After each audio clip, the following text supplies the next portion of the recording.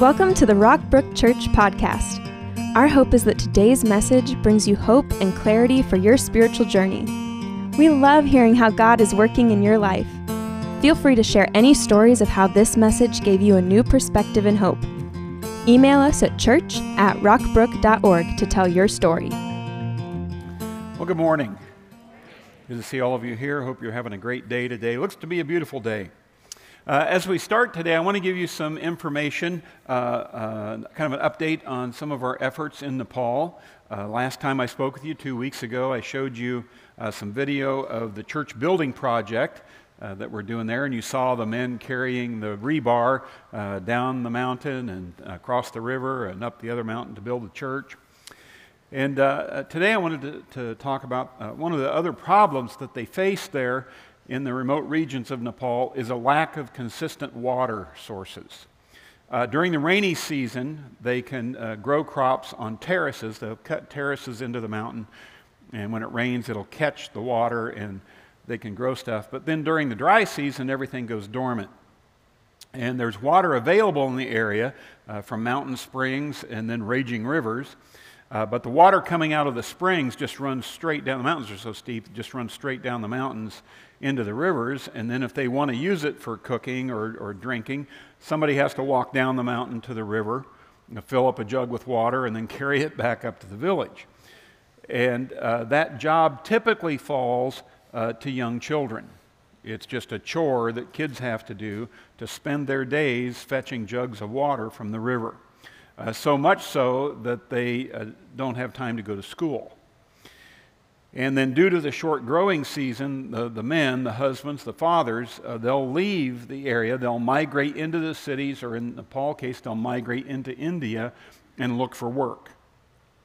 And then that leaves the women and the children in the village without protection. It weakens the family structure and just creates all kinds of problems. So one of the things that our network in Nepal has been doing is we're helping these villages solve their water problem. And so we help the villagers identify a mountain stream or streams that have sufficient water flow to meet their needs.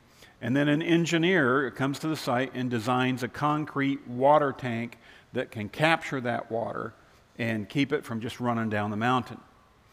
And then they create a system of pipes and hoses that distributes the water for livestock, for irrigating gardens and fields, for home use, and other stuff.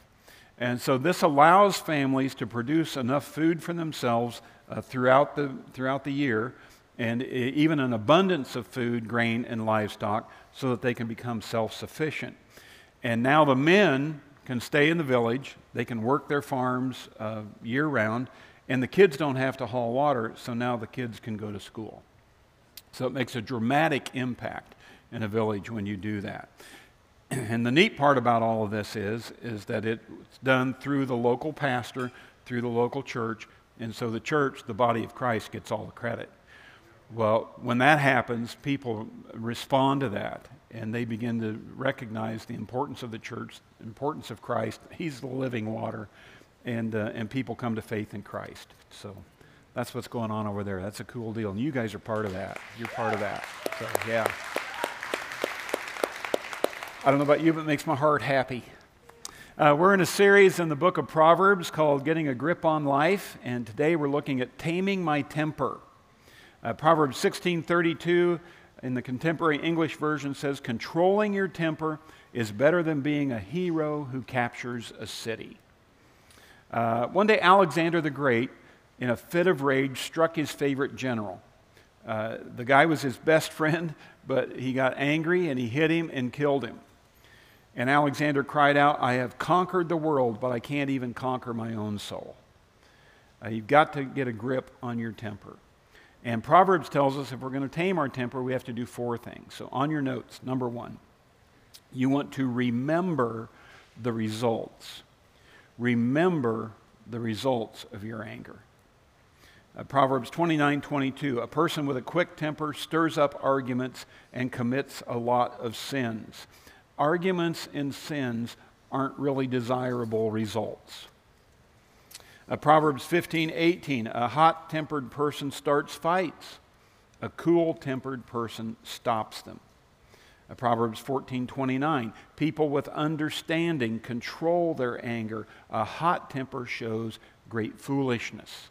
And remember, when we started this series, Ryland talked about the 4 characters in Proverbs. There's the simple, the fool, the mocker, and the wise. And so wise people, people with understanding, control their temper. A hot temper shows great foolishness. Anger is the arena of the fool. Short-tempered people do foolish things. Will Rogers said, people who fly into a rage seldom make a good landing. And so when you lose your temper, you lose more than your temper. You lose your respect, you lose your health, you lose your job, you can lose your husband, wife, and kids. Proverbs 11:29 says, the fool who provokes his family to anger and resentment will finally have nothing worthwhile left. Anger often manifests itself in the family, and it has devastating effects. Dr. James Dobson wrote a magazine article called When You Feel Like Screaming. He took a survey of 9 to 12-year-olds, and he asked them 2 questions. He said, what do you like most about your mother, and what do you dislike most about your mother? And the answer to the first questions were pretty varied. There were lots of different things that kids liked about their mother. The answer to the second question was unanimous. Every kid said something like, I can't stand it when she screams. So why do we scream? Why do we lose our temper? Because it works.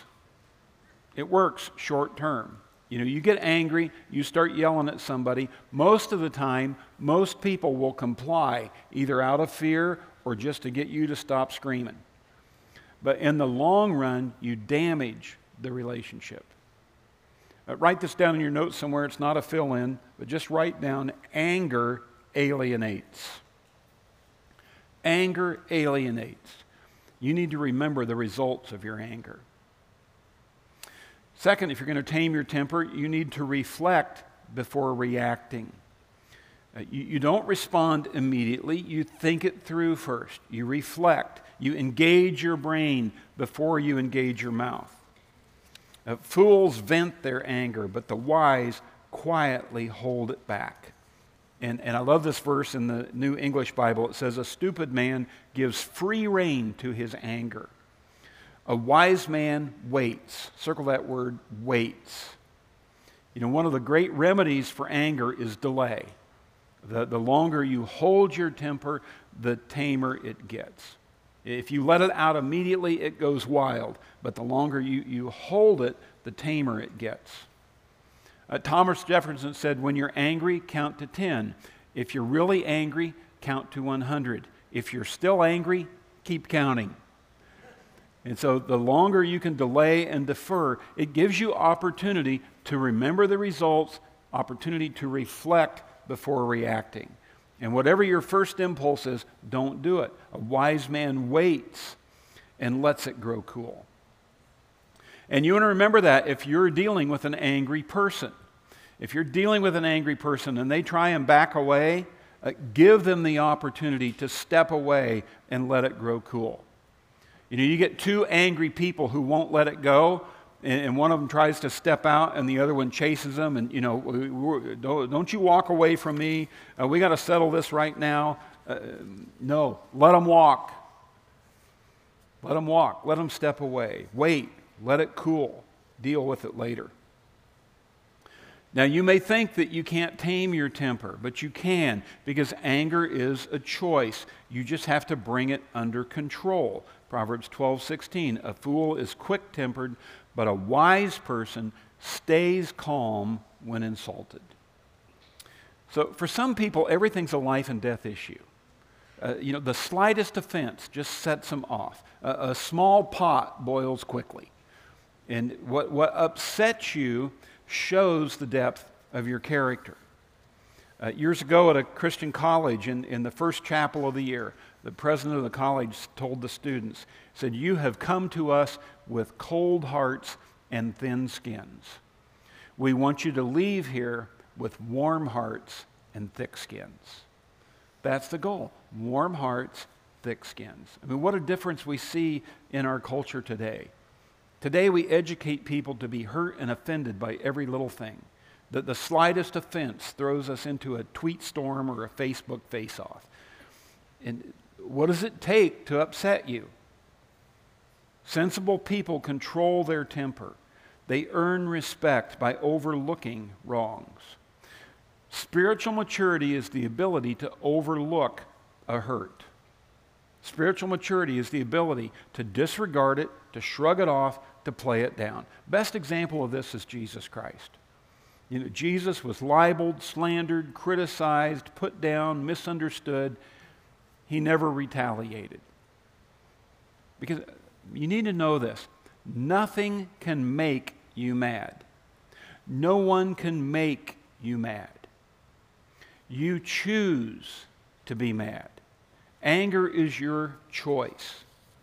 You put two people in the exact same situation. One gets mad, one doesn't. Why is that? Because it's the difference in how they choose to respond. One chooses to become angry, the other chooses to stay calm. It's a choice.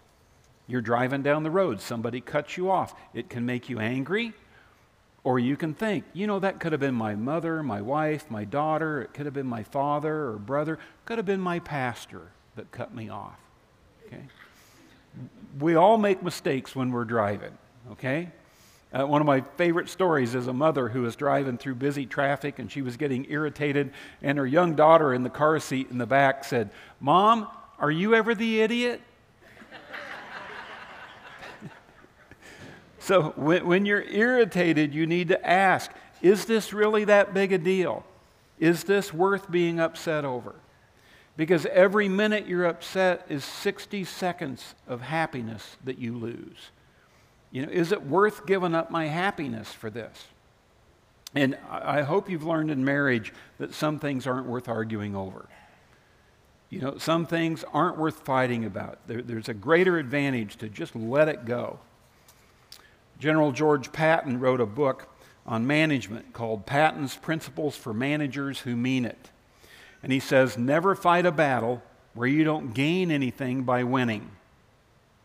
You got to know which battles to fight, which battles aren't worth fighting.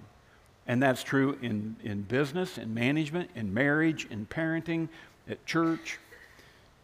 So you want to reflect before acting. A truly wise person uses few words. A person with understanding is even-tempered. A person with understanding. The more I understand my wife, the more understanding I will be toward her.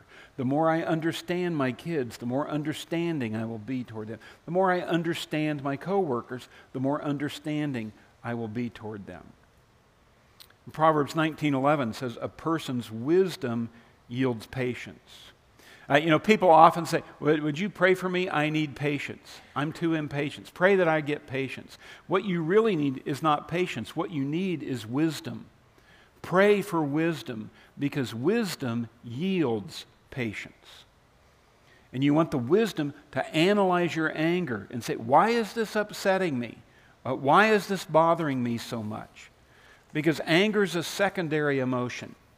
Anger is the symptom, not the root cause. Anger is a warning light that there's a deeper issue. People who are angry are either hurt, frustrated, or afraid. Hurt causes anger. When you're physically, spiritually, emotionally hurt, you get angry. Frustration causes anger. When nothing seems to work, when you're forced to wait, when things don't go as planned, you can get angry. Fear causes anger.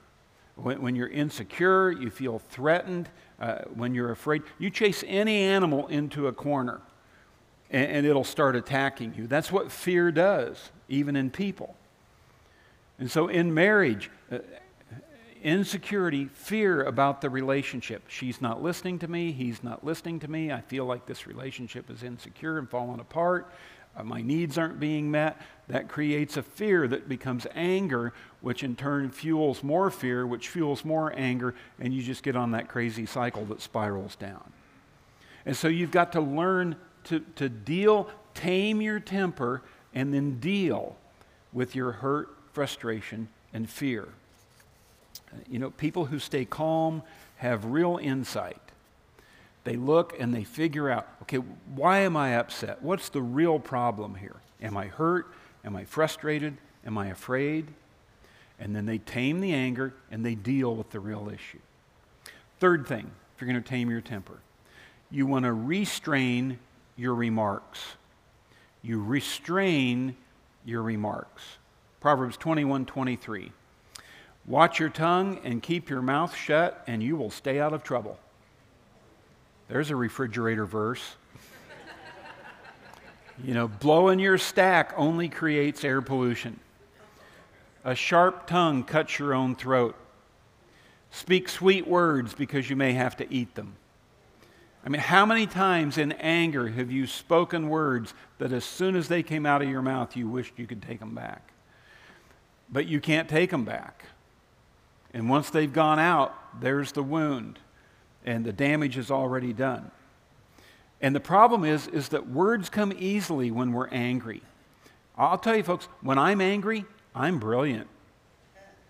I can think of just the right thing to say. I can think of that sarcastic comment, that cutting word. I can go right for the jugular. I can win for my side. I can cut you down to size.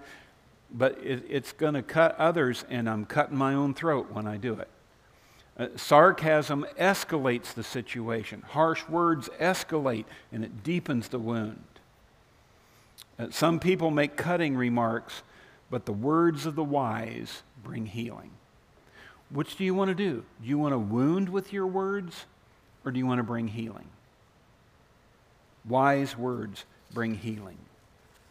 Look at Proverbs 22:24. It says, "Don't befriend angry people or associate with hot-tempered people, or you will learn to be like them and endanger your soul."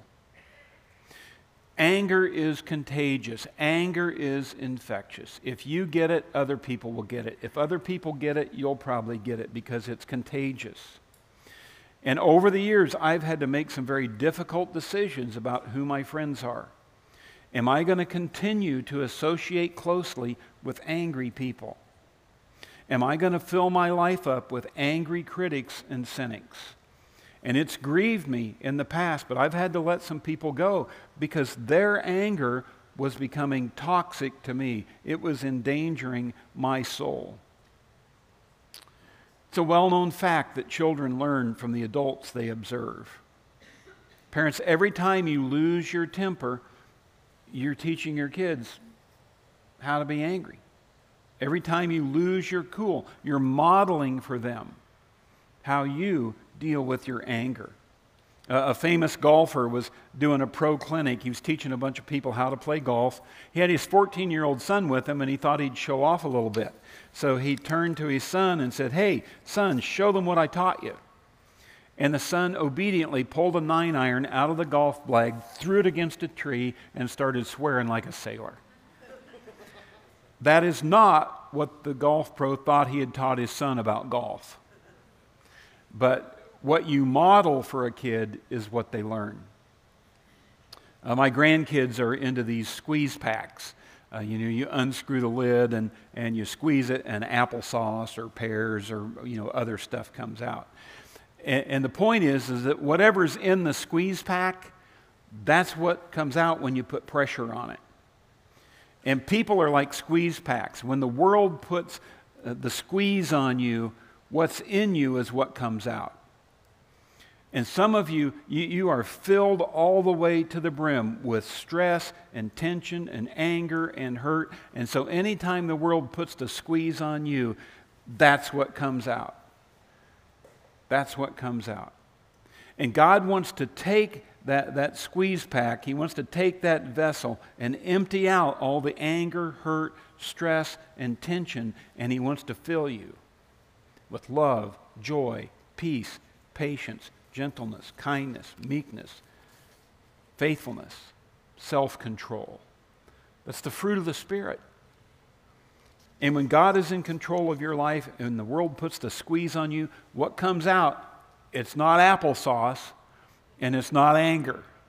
What comes out is the fruit of the Spirit: love, joy, peace, patience, self-control. Now, how does Jesus Christ help us with our anger? He helps us by dealing with the root problem. You're hurting, frustrated, afraid. Jesus Christ wants to work on those things. Now, how does he do it? Number 4, you want to retrain your heart and mind. As a man thinks in his heart, so is he. And notice the connection there between the heart and mind. As you think in your heart, so that's how you are. So what's in your heart and mind determines how you act. Your heart and your mind determine the type of person you will be. Jesus told us the words you speak come from the heart. That's what defiles you. And so if you want to tame your temper, you have to retrain your heart and mind. And it's really important to understand that God wants you to do this. God really wants you to change your behavior. He wants you to tame your temper. So often we use the excuse, well, that's just the way God made me. I'm just wired up to be angry. My whole family, that's just the way God made us. And we try to put the blame on God. But the Bible makes it clear over and over again that the way we show up here when we're born is not the way God wants us to end up. God wants us to become less and less the way we are and to become more and more like Christ. That's God's goal for us, that we would become like Christ. And Paul tells us over and over again in the New Testament that we come into this world fallen, broken, dead in sin, enemies of God. But our great hope is that we can come alive in Christ, that we can become less like us and more like Christ. Now, how do I become like Christ? One of the clearest descriptions of this process is found in Colossians chapter 3. Colossians 3 is one of the most powerful chapters in the Bible. Colossians 3:8 tells us this about anger. Look at this. But now you must also rid yourselves, circle that phrase, rid yourselves of all such things as these: anger, rage, malice, slander, and filthy language from your lips. If you think God is interested in tolerating your temper tantrums, that God's going to let you off the hook because that's just the way you are, this verse lets you know that's not true. What does God want you to do with your anger? He wants you to get rid of it. He wants you to eradicate it, not excuse it. Rid yourself of it. Because as a follower of Jesus Christ, anger, rage, malice, slander, and filthy language should have no place in your life. Instead, in verse 12, he says, therefore, as God's chosen people, holy and dearly loved, clothe yourselves with compassion, kindness, humility, gentleness, and patience. As a believer in Jesus Christ, chosen, holy, dearly loved, when people look at you, they should not see a person full of anger. You get rid of those ugly behaviors. And when they look at you, they should see someone who is clothed in compassion, kindness, humility, gentleness, and patience. You begin to live out the fruit of the Spirit. You fill yourself up with the Spirit so that when you get jostled, when you get squeezed, anger doesn't pop out. Compassion, kindness, humility, gentleness, patience come out. That's what happens when you retrain your heart and mind. Now, Colossians verses 1 and 2 tells us where that process of temper taming starts. How do you retrain your heart and mind? You set your heart on things above. You set your mind on things above. It starts with a recalibration in the heart and mind. You shift the focus of your heart and mind off of the hurt, the frustration, the fear that you're feeling here on earth, and you focus on the forgiveness, the healing, and the security that you have in Jesus Christ, who's seated in the heavenlies. That's why you focus on things above. And the Bible tells us in Colossians, it tells us again in the book of Ephesians. Ephesians and Colossians are sister books. And a lot of the material is in the same. Because Paul says, I want both of these churches to know this. And so he almost exactly the same verses on this topic are found in both books. God wanted us to hear this twice because he knew how much we needed it.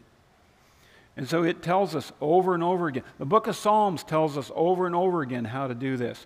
And it tells us so often that we miss it. For me, for years, it was the I can't see the forest for the trees kind of a deal. The answer's right in front of us. How do I make this happen? And it's so obvious that we can't see it. Look at this in Colossians 3:16. He says, let the message of Christ dwell among you richly, as you teach and admonish one another with all wisdom, through psalms, hymns, and songs from the Spirit, singing to God with gratitude in your hearts. Now, you want to tame your temper? Then you set your heart and mind on things above. And you get rid of rage, anger, malice, slander, filthy language, and you put on compassion, kindness, humility, gentleness, and patience. How do I do that? You teach and admonish one another with all wisdom through psalms, hymns, and songs from the Spirit. Folks, this is why half of our service is worship. That's why half of our service is worship, because these songs are designed to teach and admonish you. They are designed to retrain your heart and brain, to set your heart and mind on things above. So you can put off you and you can put on Christ. 25 years ago when I started Rockbrook, I intentionally put together a worship order that was different than what I had experienced in the churches in my past. In the churches in my past, we front-loaded all the worship. We would sing for 30 minutes, and then the pastor would preach for 30 minutes, and then we'd sing a hymn at the end to wake everybody up and let them know it was time to go home. I said, I don't want to do it that way. I want to sing a couple of songs at the beginning to get your spirits enlivened and to draw you in, and then I want to teach. And I want to teach and admonish you through the Word. And then I want to give you the opportunity after that to worship, worship, worship, because that's what sets that Word into your heart and mind. And I tell you, now that I've told you this, you'll notice in this service and in services to come, that as you sing the songs after the sermon, there are phrases, maybe in a song that you've sung and heard before, but all of a sudden, because of the combination of that message and that song, in that worship time, you set it. You plant it into your heart and mind through the act of worship. Let me bring this right down to where you can grab a hold of this. You feel yourself getting angry. You need to do three things. Number one, you need to stop. Stop. Your anger warning light's going off. Your anger alarm siren is blaring. Don't go down that road. Stop. Stop. Number two, you need to step away. You pull yourself out of that situation. You step back, step aside, you step away from it. And the third thing you do, you sing. Sing. Now, I'll tell you, it's not going to do you any good to sing the Star-Spangled Banner, Hey Jude, or Achy Breaky Heart. Okay? Or whatever the popular ditty is today. Those songs will not set your heart and mind on Christ. You need a song, you need a psalm, a hymn, or a spiritual song. That's why we teach you these songs. Listen, these guys are not up here performing these songs. They are teaching you these songs. This is not a concert. This is a classroom.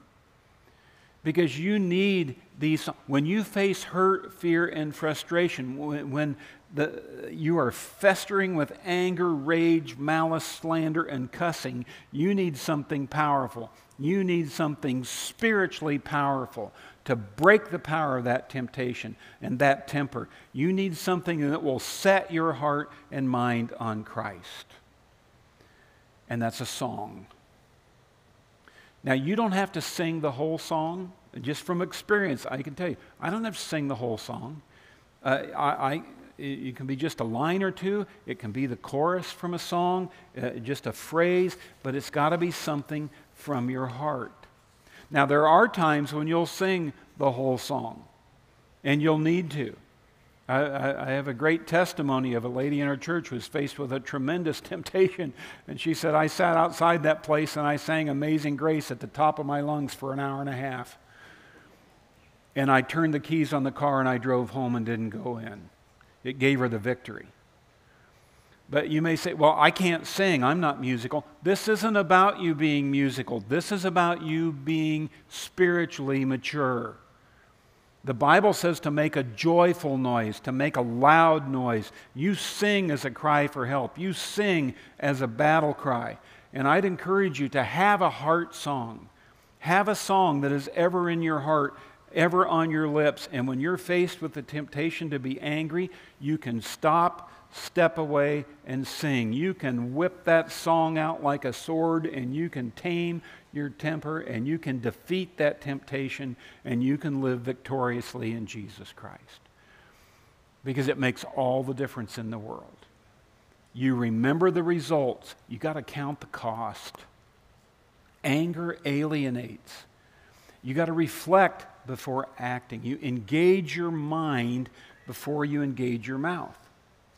And you restrain your remarks. Don't control your emotions. Don't let your emotions control you. And then you retrain your heart and mind. You stop, you step away and sing, and you set your heart and mind on things above. You can do this. You can do this. Let's pray together. God, I thank you that it is you that has made us and not we ourselves. You know us better than we can know us. You know our hurts, frustrations, and fears. You know the triggers that make our tempers flare. And God, you call us to live beyond all that, to live beyond ourselves, to set ourselves aside. You call us to die to ourselves and to live to Christ, to become like Christ. And I thank you for providing in your word the clear instructions that we need to make these life changes. I pray that each of us today, this week, that we would rid ourselves of anger, malice, slander, filthy language, and that we would clothe ourselves with compassion, kindness, humility, gentleness, and patience. And God, above all, I pray that you would help us to set our hearts and minds on things above, that we would shift our focus to Christ by singing psalms and hymns and spiritual songs. In Jesus' name, amen. Thanks for joining us today. We would love for you to get connected to what's going on at Rockbrook. Visit us online at rockbrook.org for service times, small group information, and other ways you can discover your purpose here on earth.